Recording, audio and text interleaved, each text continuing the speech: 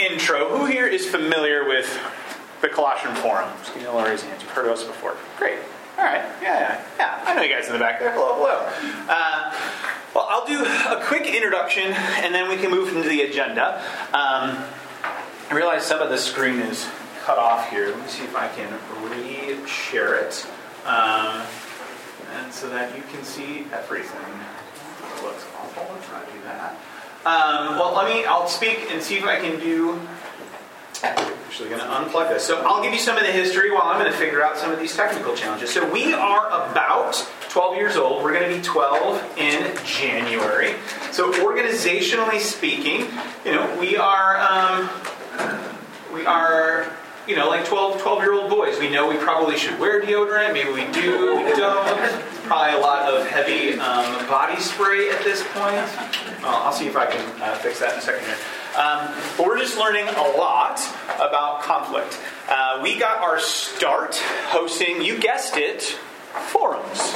Hosting forums. So we had scientists who were also Christian. I have to remind myself to not say Christian scientists because that's something different. We had scientists who were also Christian on the opposite side of the origins debate. Young Earth creation versus Christian evolution. And so they were speaking into this divisive topic in the church. And so what we had them do is actually model what does it look like to engage across difference with someone who is following Jesus. And so what we were trying to do is get them to say very true things. To say, hey, I think your view is very damaging to the kingdom of God. And because you are an image bearer of Christ, I cannot simply 240 character tweet you into condemnation. I have to do something different. And so how do you disagree about theological issues that matter, that have implications on how we live our lives, about what we're teaching in the classroom, what our kids are talking about, right? How do we disagree and do that faithfully? And this is why Colossian Forum exists. And so we would gather people, they would model this way of being in the world, but then Granting Organization said, that's fantastic, but how can we equip the Big C Church to do this work? What can we do? We said, great, let's do some small groups. So we came up with Colossian Way small groups. And so we have 4 topical curricula, very non-divisive topics. Women and men, looking into gender roles and biblical depictions of such. Political talk, how do we have conversations around hotbed political issues. Origins is one, and then the big one is human sexuality. And so our goal with the small groups never has been, to help people make a decision about what they believe. Our goal with the Colossian Way small groups was to say, how could we help form people in a different way of engaging conflict when hot topic issues are presented? What does it look like to follow Jesus when it feels like everything's on the line, all of it matters, and I don't agree with this person in front of me? And so we essentially created what we call like a conflict liturgy, kind of a 5-phase approach to walking through those different small groups. So they're 10 weeks, 90 minutes long, lots of big commitment to do that there. But so powerful because our theory of change at the Colossian Forum is that we have a formation issue. Most of us are formed, perhaps poorly, by whatever 24-hour news cable station you listen to. It doesn't matter if it's Fox or CNN. Both have something in mind, and their agenda is not to try to bring us together. Their agenda is to be as spicy as possible, to get as many clicks as they can, and to incite you to do whatever politically they want you to do. And so we said, we got to have a different way moving forward. How can we form ourselves differently when we're engaging in these topics? And that was great. But this is where my introduction comes in. I was doing ministry work in New York City. I had gotten my Master's of Divinity, felt the call to go and plant churches in New York. And it was the most difficult, challenging thing I've ever done in my life. We had about 35 plus nations represented in our churches. And so you can imagine that conflict with rife, with whether it was cultural difference, it was language differences, denominational differences, religious differences. There was just so many things happening all the time that I was constantly navigating.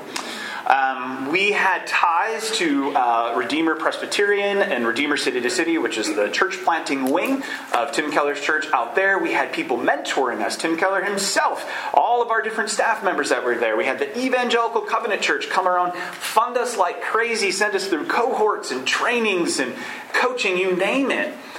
And not one time in my seminary training or in all of the equipping that I was given in church planting did anyone teach me about conflict. And so you can imagine when 2020 hit, my wife and I are operating out of a 500 square foot studio apartment. She's firing people from the bathroom floors. I'm leading, Bible studies in the other same room of this one room building, right? And so, we're trying to figure this life out. That conflict started to happen. My church did not know how to engage conflict well. I didn't know how to engage conflict well, and we had a falling out. I ended up leaving that church, still there and thriving, but I left, and I had a conflict wound, and so I was like, who's doing this work? I've not been given any equipping in this. I don't know many who have. Who's doing this work? And so I would love to say that I went to the Lord in prayer, but I went to Google and I typed in Christian conflict. Where is this? And boom, Colossian Forum popped up. So I started on November 3rd, 2020. If you know what that day means, it means Election Day. So that was fun. It was a good ushering into the Colossian Forum. And my first task was to do market research. We've been doing these small groups, which was great, but I wanted to know, what do our partners need? And so I called, probably wasn't any of you in this room, but I did call some schools. I called pastors. I called nonprofits. And they all said two things. They said two things. One, we need a refreshing of vision around conflict. We don't see it as this opportunity for spiritual growth and witness that your organization claims it to be. It feels laughable. And two, I need capacity. I'm always the one leading conflict. I need other people to do conflict with me. Who are those folks? And so this is when we decided, what if we created Wayfinder? What if we took all the foundational tools, practices, systems, formational work that we were leveraging to construct small groups, and instead gave them to Christian leaders to construct what you need. So schools have come in, gotten trained in this, and gone, what would it be like to reimagine what a parent-teacher conference looks like in light of these new practices and systems? What would it look like to reimagine what a community conversation around human sexuality looks like with our parents based on this training? What would it look like if, as teachers, in our own conflict that we have with each other, how could we reimagine it looking differently if we were practicing these different practices and putting together these different systems? So this is where Wayfinder came from. Could we equip, in a 2-day leadership training and development program, leaders to come up with a new vision for how to do conflict faithfully, and not do more things, but reimagine old things to incorporate those, to start changing our culture around conflict, and that is what birthed Wayfinder. So, agenda, I know it's half cut off, but you can see the important parts. Vision. I'm going to basically give you some vision today. We only got an hour, so I'm going to move quickly. My goal when you leave today is that you just have some hope. That you see it's being done differently. That hopefully you get a couple of practical tools where you can say, okay, I don't necessarily know all the things I do differently, but I feel like I have a framework to start trying. So that's the goal for today. I just want to give you some hope and give you some framework. Sound good? Yes. So we're going to talk about Christian conflict transformation. I want to define that for us, what it is, what it isn't. I want to talk about truth and love together. I know so many people, and probably some of you that are in this room, we struggle with, do I have more truth, or do I be more loving? We're making this difficult decision. Which one is it? So I want to give you a way to think about that. And this is where I want to hang all the weight of this time together, is on our North Star and our test for success. When we enter into difficult conflict conversations, what guides us, what leads us, and how can we have an iterative process to practice so we can get better. And then I'm going to briefly touch on some of the 5 practices of Christian conflict transformation, just so you know them, you can hear them. And then I want to save you about 15 minutes in the end so you can ask me some questions, because I'm sure you'll have a ton. So that's where we're going today. I also figured I just would huck all of the visuals that I have at you into one slide so you could just be immersed in bright colors. But I promise all of that will make sense as we move forward here. So who here's had any issues with any of these topics? Anyone in their schools? And I don't want to beat up on this. You all live this. You don't need to know that this is hard. But what I want to tell you is Wayfinder's been around only since April. And the people that have been raising their hands the most for this work have been in schools.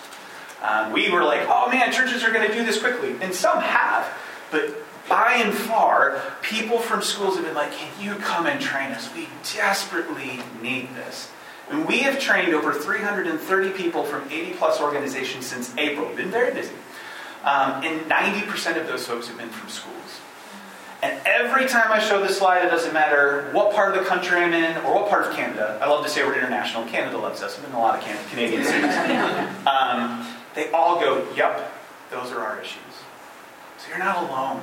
You're not alone. You're not the only Christian school that can't figure this stuff out. You're not the only Christian school where this is crushing you. This is rampant everywhere. And we truly believe it's because we have a formation problem and that we need to be formed differently. And so that's what I want to offer you all today. So this is what I think of when I see conflict. This is me. I'm an Enneagram 9. Anyone else Enneagram in the room?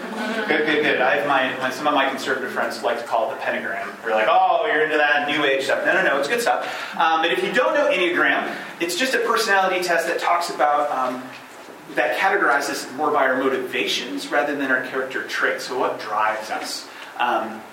I'm a 9, so I'm a peacemaker in health, so I can see different sides of an argument. I can try to bring people together. But in my unhealth, I'm a peacekeeper.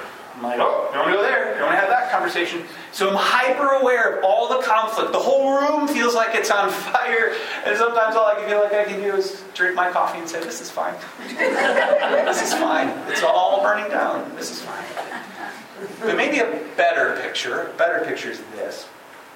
And here we have, depending on who you are, this either gives you anxiety or looks beautiful, right? If you're a parent of small children, you're like, who's cleaning that up? Right? But I see beauty. I see difference. I see diversity.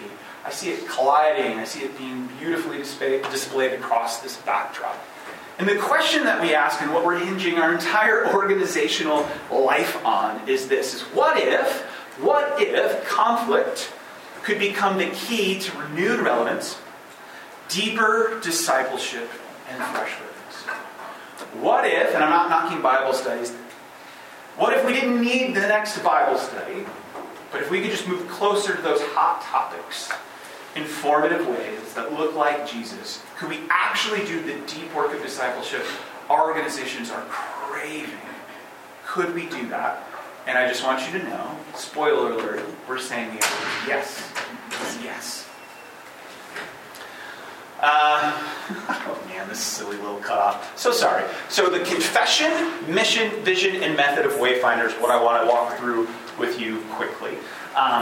So Wayfinder is one of our modes in which we are bringing Christian conflict transformation to our organization. So we still have our small groups. So if you think about, it's this different way of doing conflict, what is that?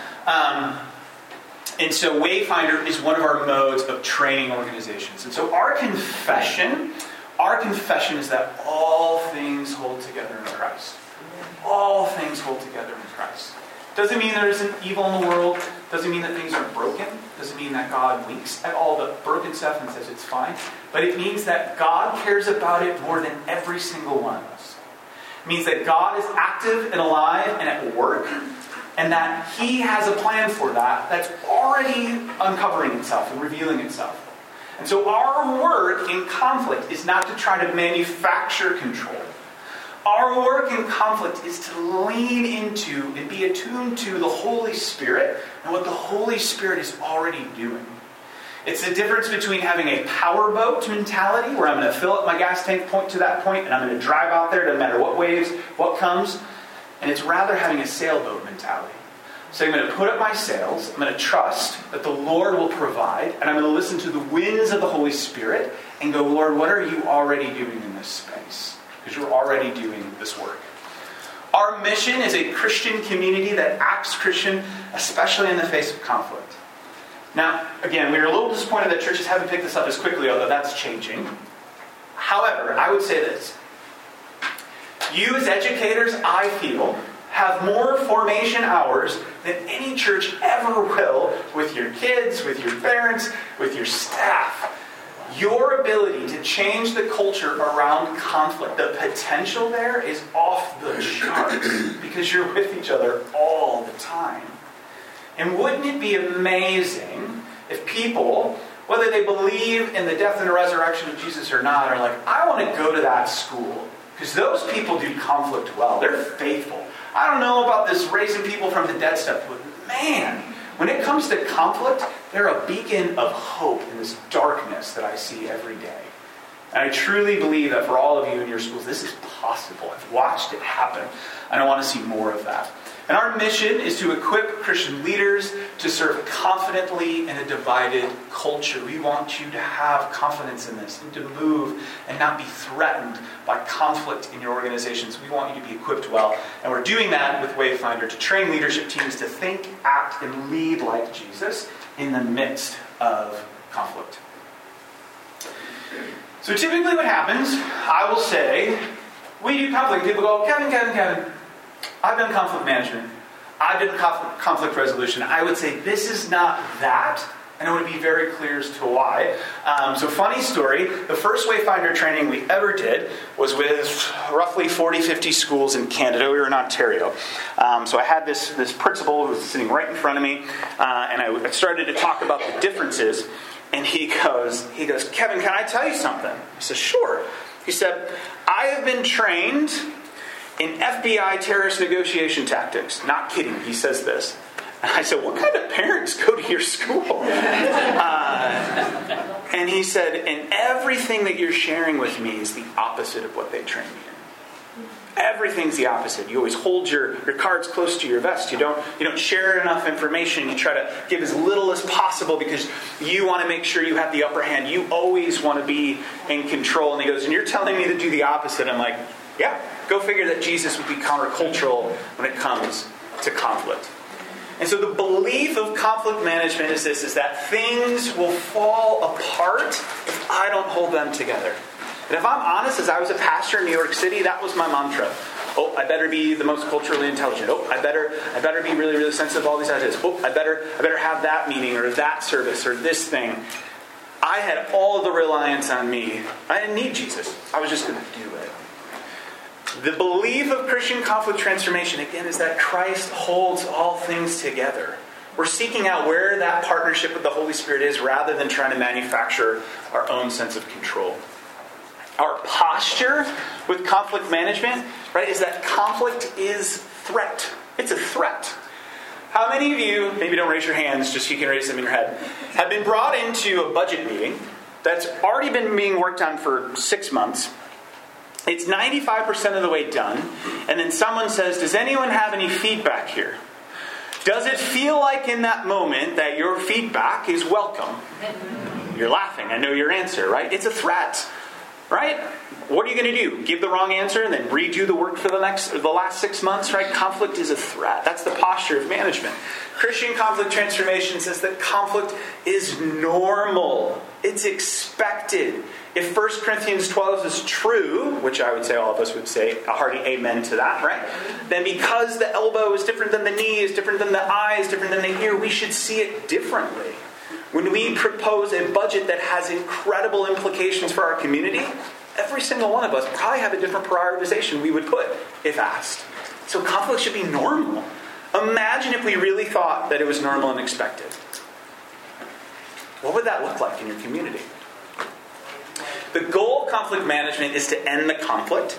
And can I just be empathetic here? No one wants to be in conflict. I hate conflict. I lead in an organization that does conflict, and I don't ever want to be in it. We want to end it. But the goal of Christian conflict transformation is to follow Jesus.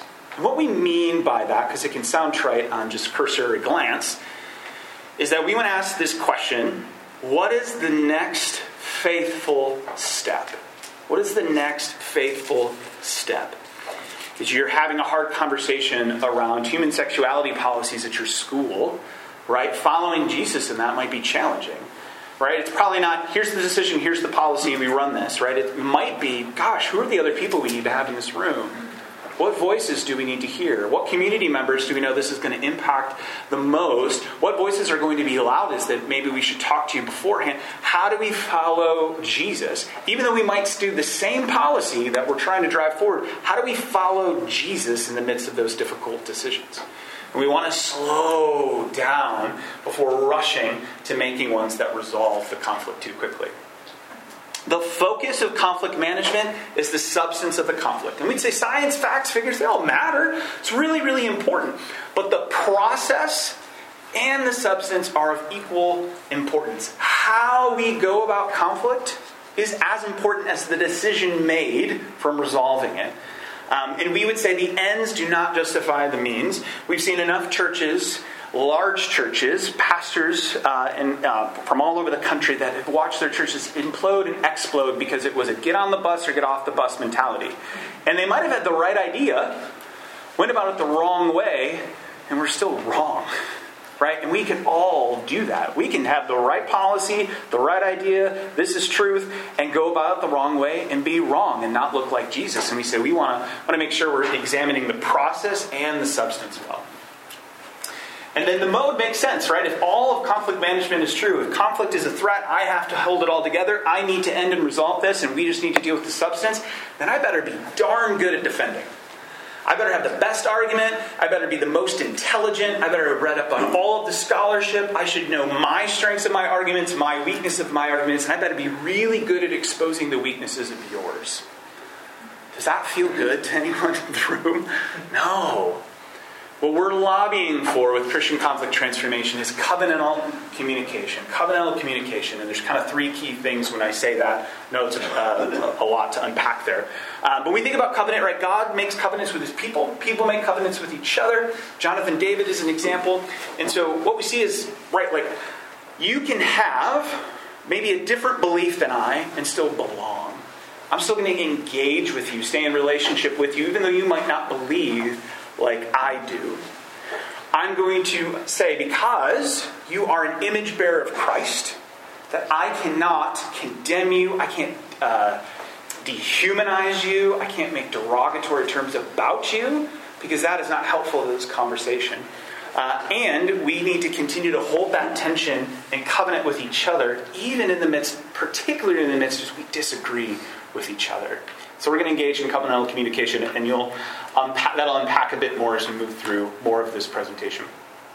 Let me see if I can unshare and reshare this really quickly. Do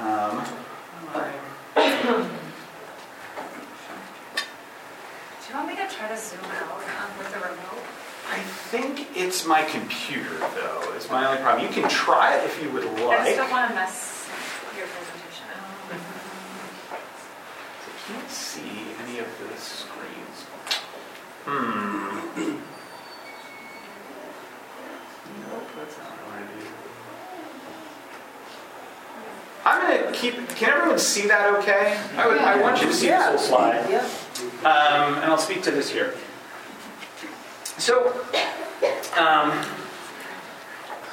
our biblical foundation, everyone asks, right? Like, where do we see this in Scripture? Right? It doesn't matter what Kevin thinks. It matters, can we see this in Scripture? Where do we see Jesus doing this work? And so I want to give you kind of an aspirational example, but also, I think, an important one. And so I love this story of the woman caught in adultery. It's in John 8. My joke that everyone laughs at, and I still think is very funny, is that I prefer to call it the men caught in hypocrisy, because it is. They put in those titles later on, by the way. That's not how it's in Scripture. They just have the story. So the biblical foundation to this, right, is great. These Pharisees, they come to Jesus, and they throw this woman at Jesus' feet, and they go, Moses says to stone her. What do you say, Jesus? Right? Is it mercy or is it truth, Christian school leader? You can't have both. Which one are you going to pick? Are you going to be more loving? Are you going to stand true to what Scripture says because truth matters? And I'm not making fun of either of those. They're very important, right? But you see this. You feel this. This is you. And I love what Jesus does. And I want to talk about the woman first, right? He says this, and I'm going to get to this in a minute, but he says, let the one without sin cast the first stone. Right? The accusers drop their stones. They walk away. He scoops up this woman. Notice he doesn't wink at her sin. He doesn't say, it's okay. Adultery's great, right? He goes, I love you. Where are your accusers? They're not here, are they? Yeah. Now go and sin no more. And Jesus shows us in this moment where maybe sometimes we need to be loved rightly before we can behave rightly. And he holds that tension with her, where he doesn't wink at her sin, but he gives her truth. And he loves her in this moment. And he calls her in this moment to deeper discipleship with himself. What I also think is interesting, and if I'm honest, the more and more I read Scripture, I used to read myself and seeing myself as the woman. What am I doing in this world? And where's this goodness of Jesus? The more that I read, the more I see myself in the Pharisees. And so the Pharisees come. Boy, this is fun, everybody. I don't know if you believe in spiritual warfare, but someone does not want you to see this presentation. Let's reconnect and see what happens.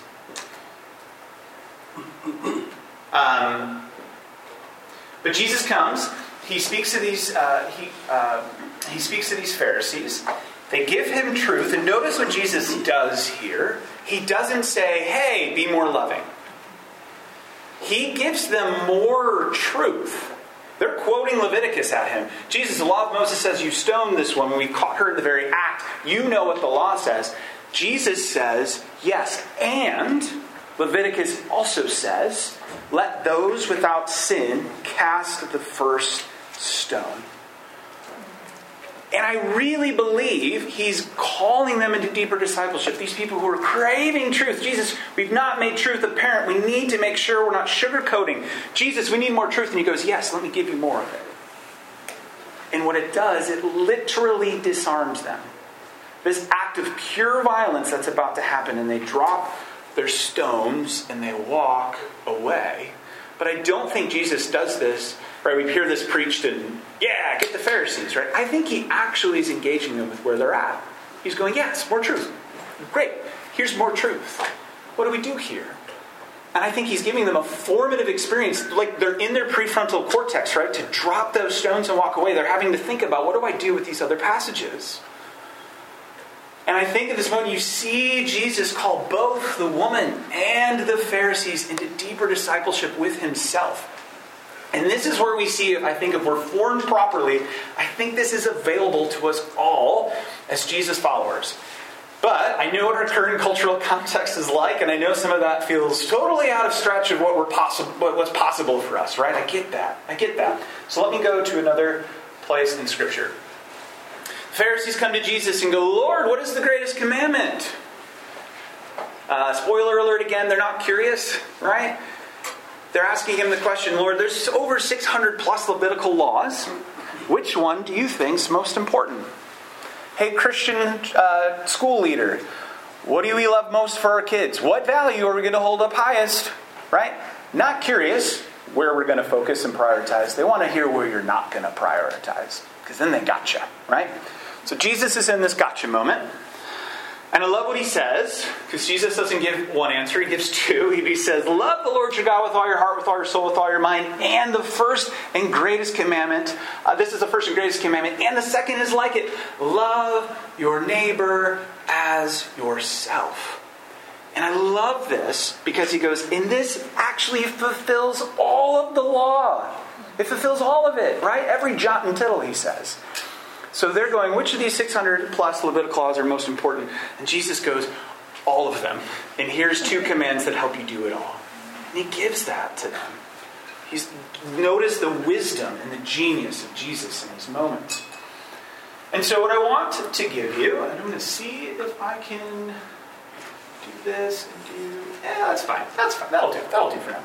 I want these to be burned into your retinas. What is your North Star and your test for success? Your North Star and your test for success. If we never see each other again, which I hope that's not true, y'all are a good time. I want you to know these things as you move into your next conflict conversation. What should guide you? And as we contemplate and reflect afterwards, what helps us to think through how we can do this better in the future? So the first is this. It's our North Star, our love of God and our love of neighbor. And so when we say love of God, we mean not just the words of Jesus, but the ways of Jesus. Where do we see what Scripture says? And then through a cruciformed reading of Scripture that holds Jesus high, how do we see that actually play out? How does Jesus engage culture with that truth? What is he doing? We'd say that is love of God, the words and the ways of God. But also, we got to love neighbor. And so when I say neighbor in this context, I mean that person who is sitting oppositionally to you on whatever that idea is, whatever that conversation topic you have is. But I also mean, because I know the conversations we're having don't just rest with just me and you. Right? If we're having conversations about race, it's not just about me and you. It includes other people. If we're having conversations, hard conversations about abortion, it's not just me and you. It's other people. So who else in that conversation needs to be loved and cared for and spoken highly of? Not just honoring them. So you'll notice I've given you a lot of things to hold in your head that's probably going to make your head explode the first time you try to really do this. That's the point. This is to slow us down. When I first learned this, the first conflict conversation, this is exactly what my face did. I couldn't think through all the things. How do I love God? How do I love neighbor? What does it mean in this moment? Who am I talking to? What do they need? What am I hearing their deep desires are? Right? And it slows you down, and that's the point. It is so easy to hop on Facebook and write a post that just blasts that other side. It's easy. It is hard to go, how do I love God and love neighbor as I respond to you? So we want to do both of those things. So that's your guiding stars, right? That's in front of you. You should move into those hard conversations. The next area is our test for success. And your test for success is the increased fruit of the Spirit. It is the decreased works of the flesh. When I did this presentation at 10:45, someone nailed it. Can anyone name the fruits of the Spirit without cheating and looking at the screen? Name them all. Anybody? Ooh, we got one here? All right, we'll start here. We'll see if you miss any, and we'll come back to you. Love, joy, peace, patience, goodness, gentleness, self-control. Kindness, great. Perfect. Faithfulness, yes. Nailed it. Forbearance, perfect. Okay, good. You all went to Awana like I did as a kid. Wonderful. I always have songs. I love all my Christian churches. The conservative ones that I grew up in were just all of this. Everything was a song. So literally, if you were in my brain, you would just be dancing along with me right now. But right, the increased fruits of the Spirit. Here's a hard truth. I don't need the fruits of the Spirit with people who think theologically like I do. I don't need joy, peace, and patience. I have that. I don't need to rely on God for that. I don't need forbearance with people who think politically like I do. We, organizationally as Christians, I've seen this.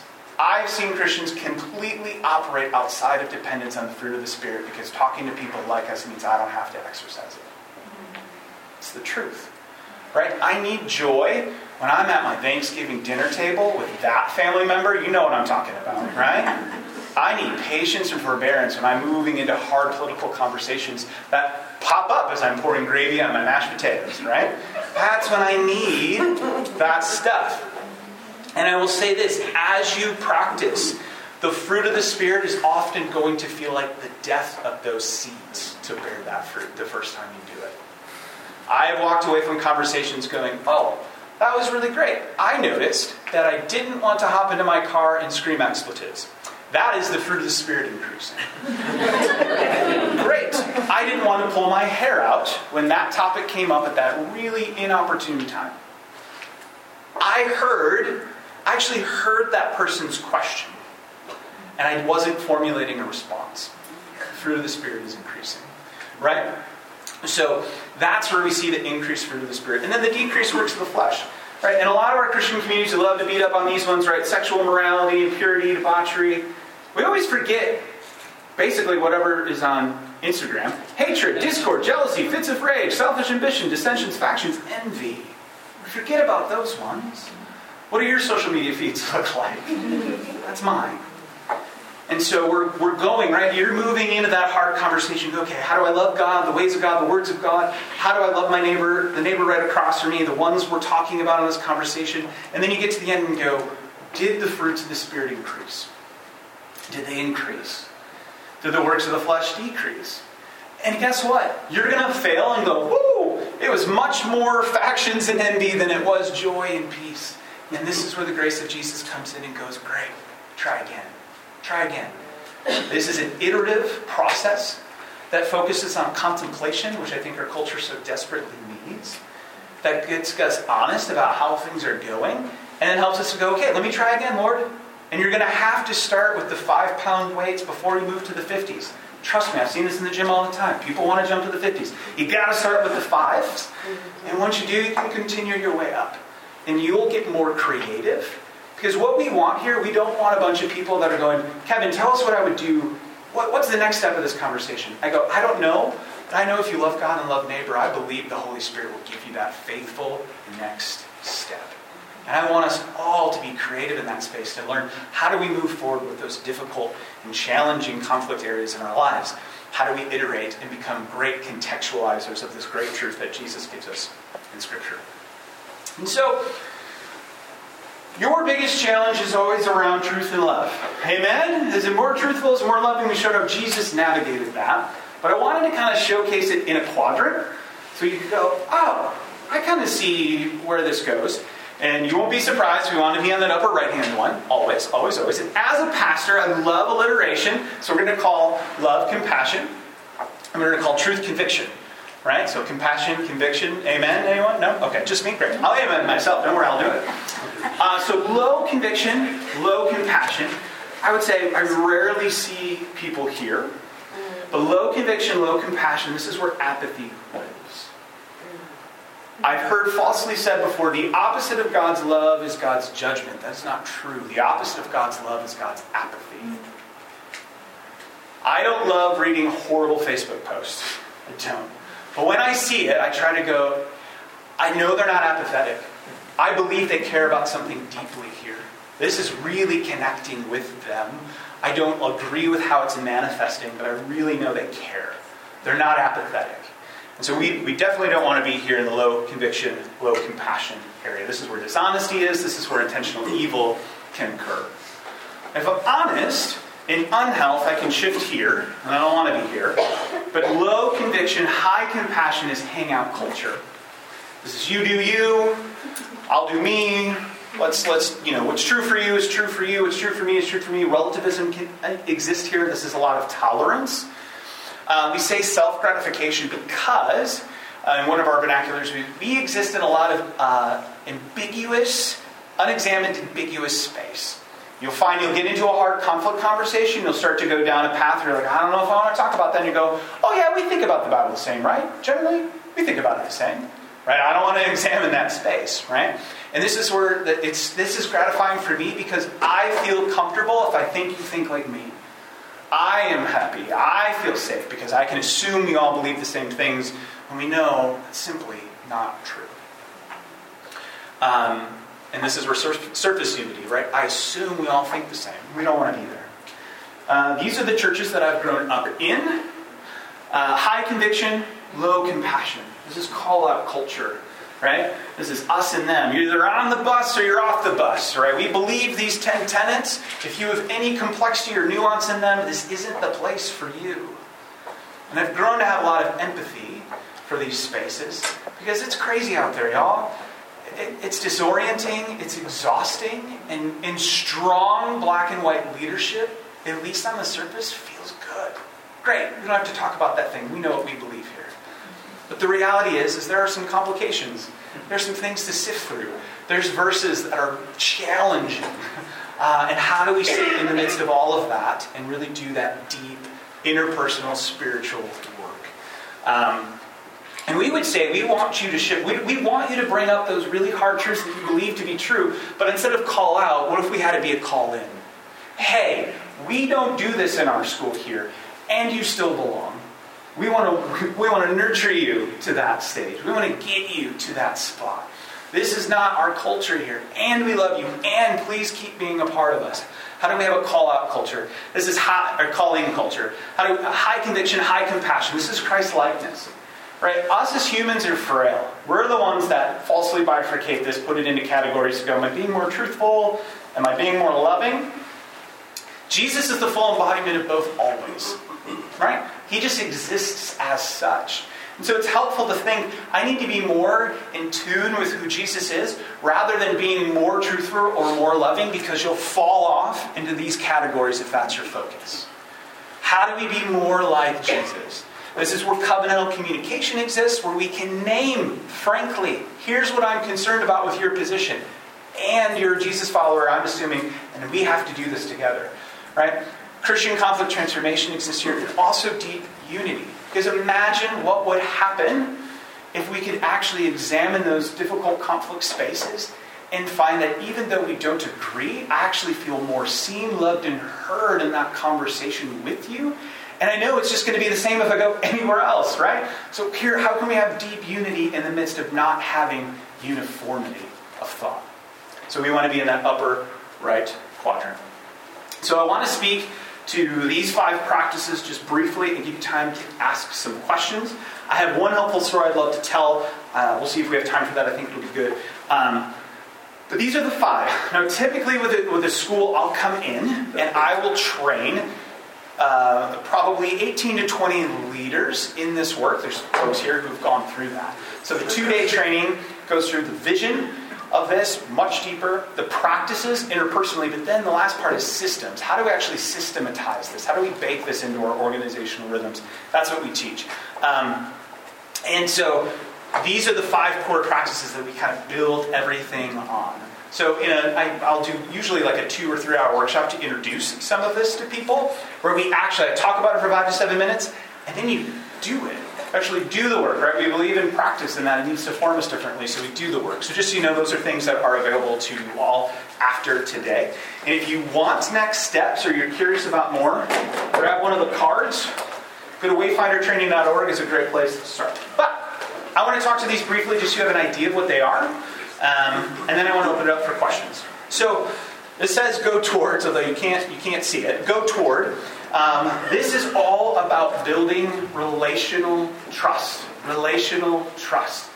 Who is that person in your organization? Right? If you walk into the teacher's lounge, you're exhausted. You know you need coffee, but you see that person getting coffee, and you go, I don't really need coffee. Who is that person? That's who I want us to think about. How can we make bids for connection with them? Who are the they? Who are the them? How do we come into closer contact? Because if I can be in relationship with you outside of conflict, when conflict arises, we have some relational trust. I will be less defensive with you if you know me before we start only talking about hard things. The second one is go Godward. This is the awkward G. How do we, in the middle, in the highest heat of the conversation, actually go, can we stop and pray? I'm not really listening to you. I'm too mad. Can we be vulnerable in that space? How can we go to Scripture? I was just reading this morning, or was it yesterday morning, in Mark, and I go to Mark 7, chapter 15, and it's all the Pharisees asking about defilement, and Jesus says, it's not what goes into the mouth, but what comes out of the heart, and what comes out of the mouth that defiles you. If we sit in just that one verse, super short verse, it's going to be very difficult for me. I'm going to out myself real fast that I don't believe that, or I don't want to follow Jesus with you if I just try to shame you or manipulate you into believing what I believe. I'm really actually concerned about what's coming out of my heart that examines and shows what's really in my soul. So we want to talk about going Godward. So we pray, we can pause and pray, we can go to Scripture. This is also not a place to weaponize, but it often can be, right? If you're having a conversation about human sexuality and say, hey, can we pause and pray? I'd like to go to Romans 1. We're not really curious, right? We're trying to, let me give you the hammer. Let me show you where I'm right. We don't want to do that. That's not what we're saying. Most of Scripture is written about how we interact with each other, what our Christian commitments are to each other, rather than what we should believe. Both are important, but there's a lot more about how, so this is what we're doing at Go Godward. Number 3 is get curious. And when we say get curious, you guys are in the business of getting curious. You ask great questions.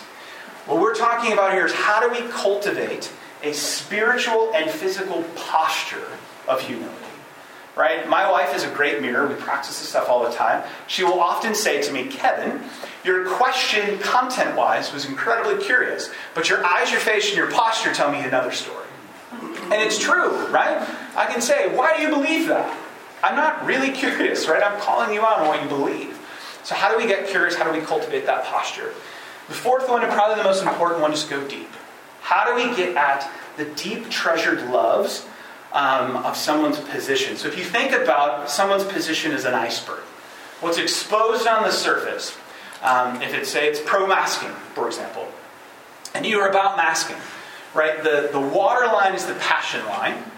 Typically, it's anger. So if you ask someone, I'm pro-mask, why are you pro-mask? Well, I'm angry. What are you angry? Well, I'm angry that we don't care about other people, that we need to protect others, that their health is important, that our Christian witness is at risk. Okay, what are you afraid of? Well, I'm afraid that if we don't wear masks, here's all these things that can happen. We're going to jeopardize our immune compromise. We're going to hurt those that are older.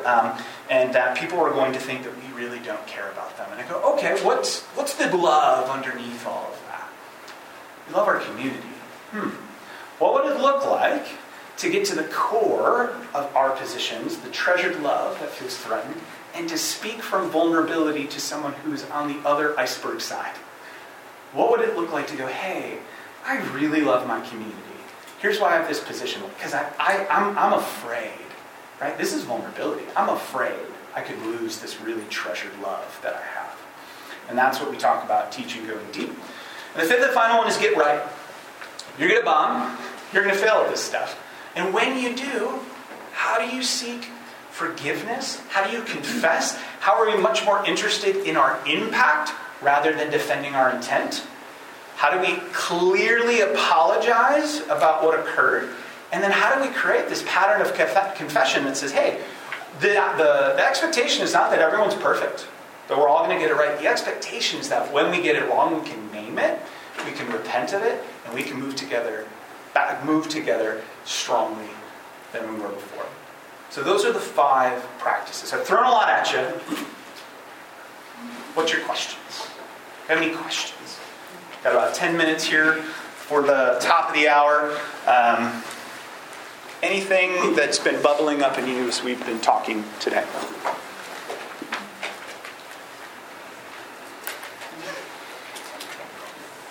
Just please don't talk over one another. I'm just wondering, is your goal to change people in these conversations? Like, because you're always like, my idea's right, so I need to change them so we can have these conflict conversations and I can change them, right? Or what is the, big picture goal? Yeah. So the goal is not to change them. The goal is to name our own agendas, because we all have them.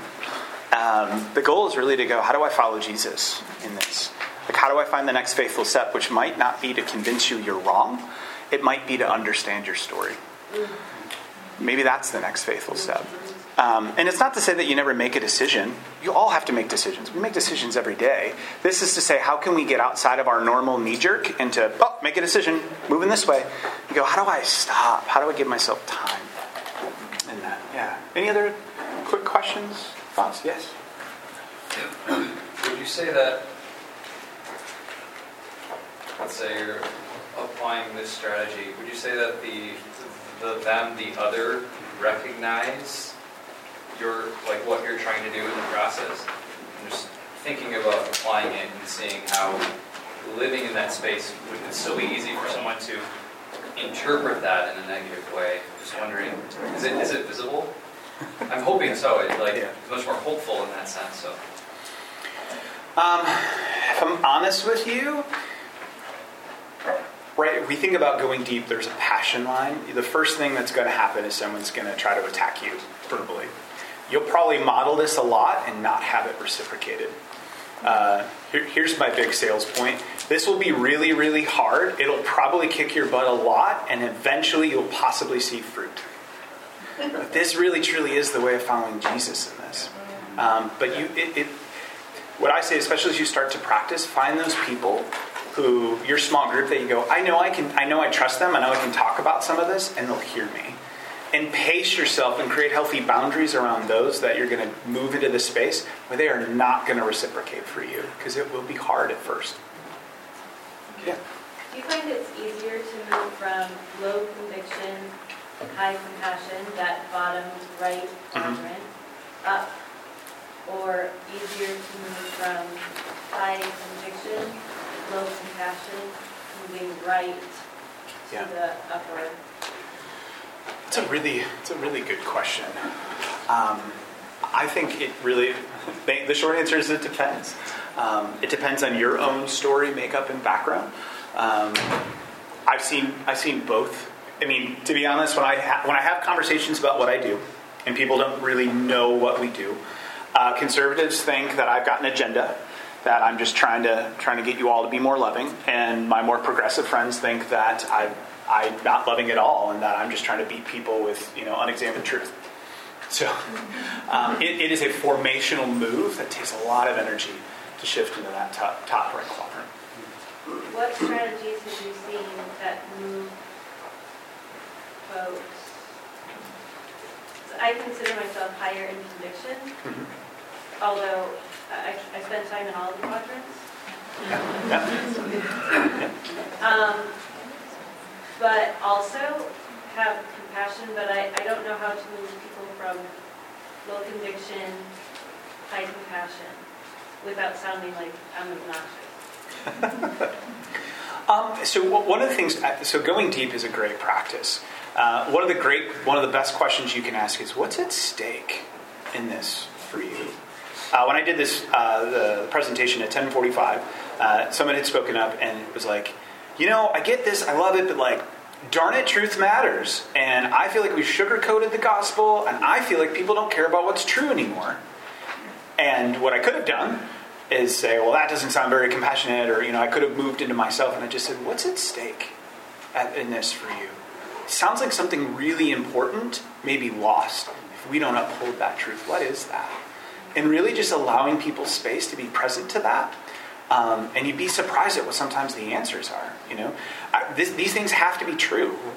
Why do they have to be true? Well, they have to be true because I've seen that this is what it says in Scripture, and Jesus is calling us to this. Okay, so what happens when we fail in that? Well, we disappoint Jesus. Maybe that's an answer. Well, I don't know what the starting point is, right? But we lose our Christian witness, or people, they don't know what they're called to anymore, or whatever that is, right? That's something we can start to have that conversation.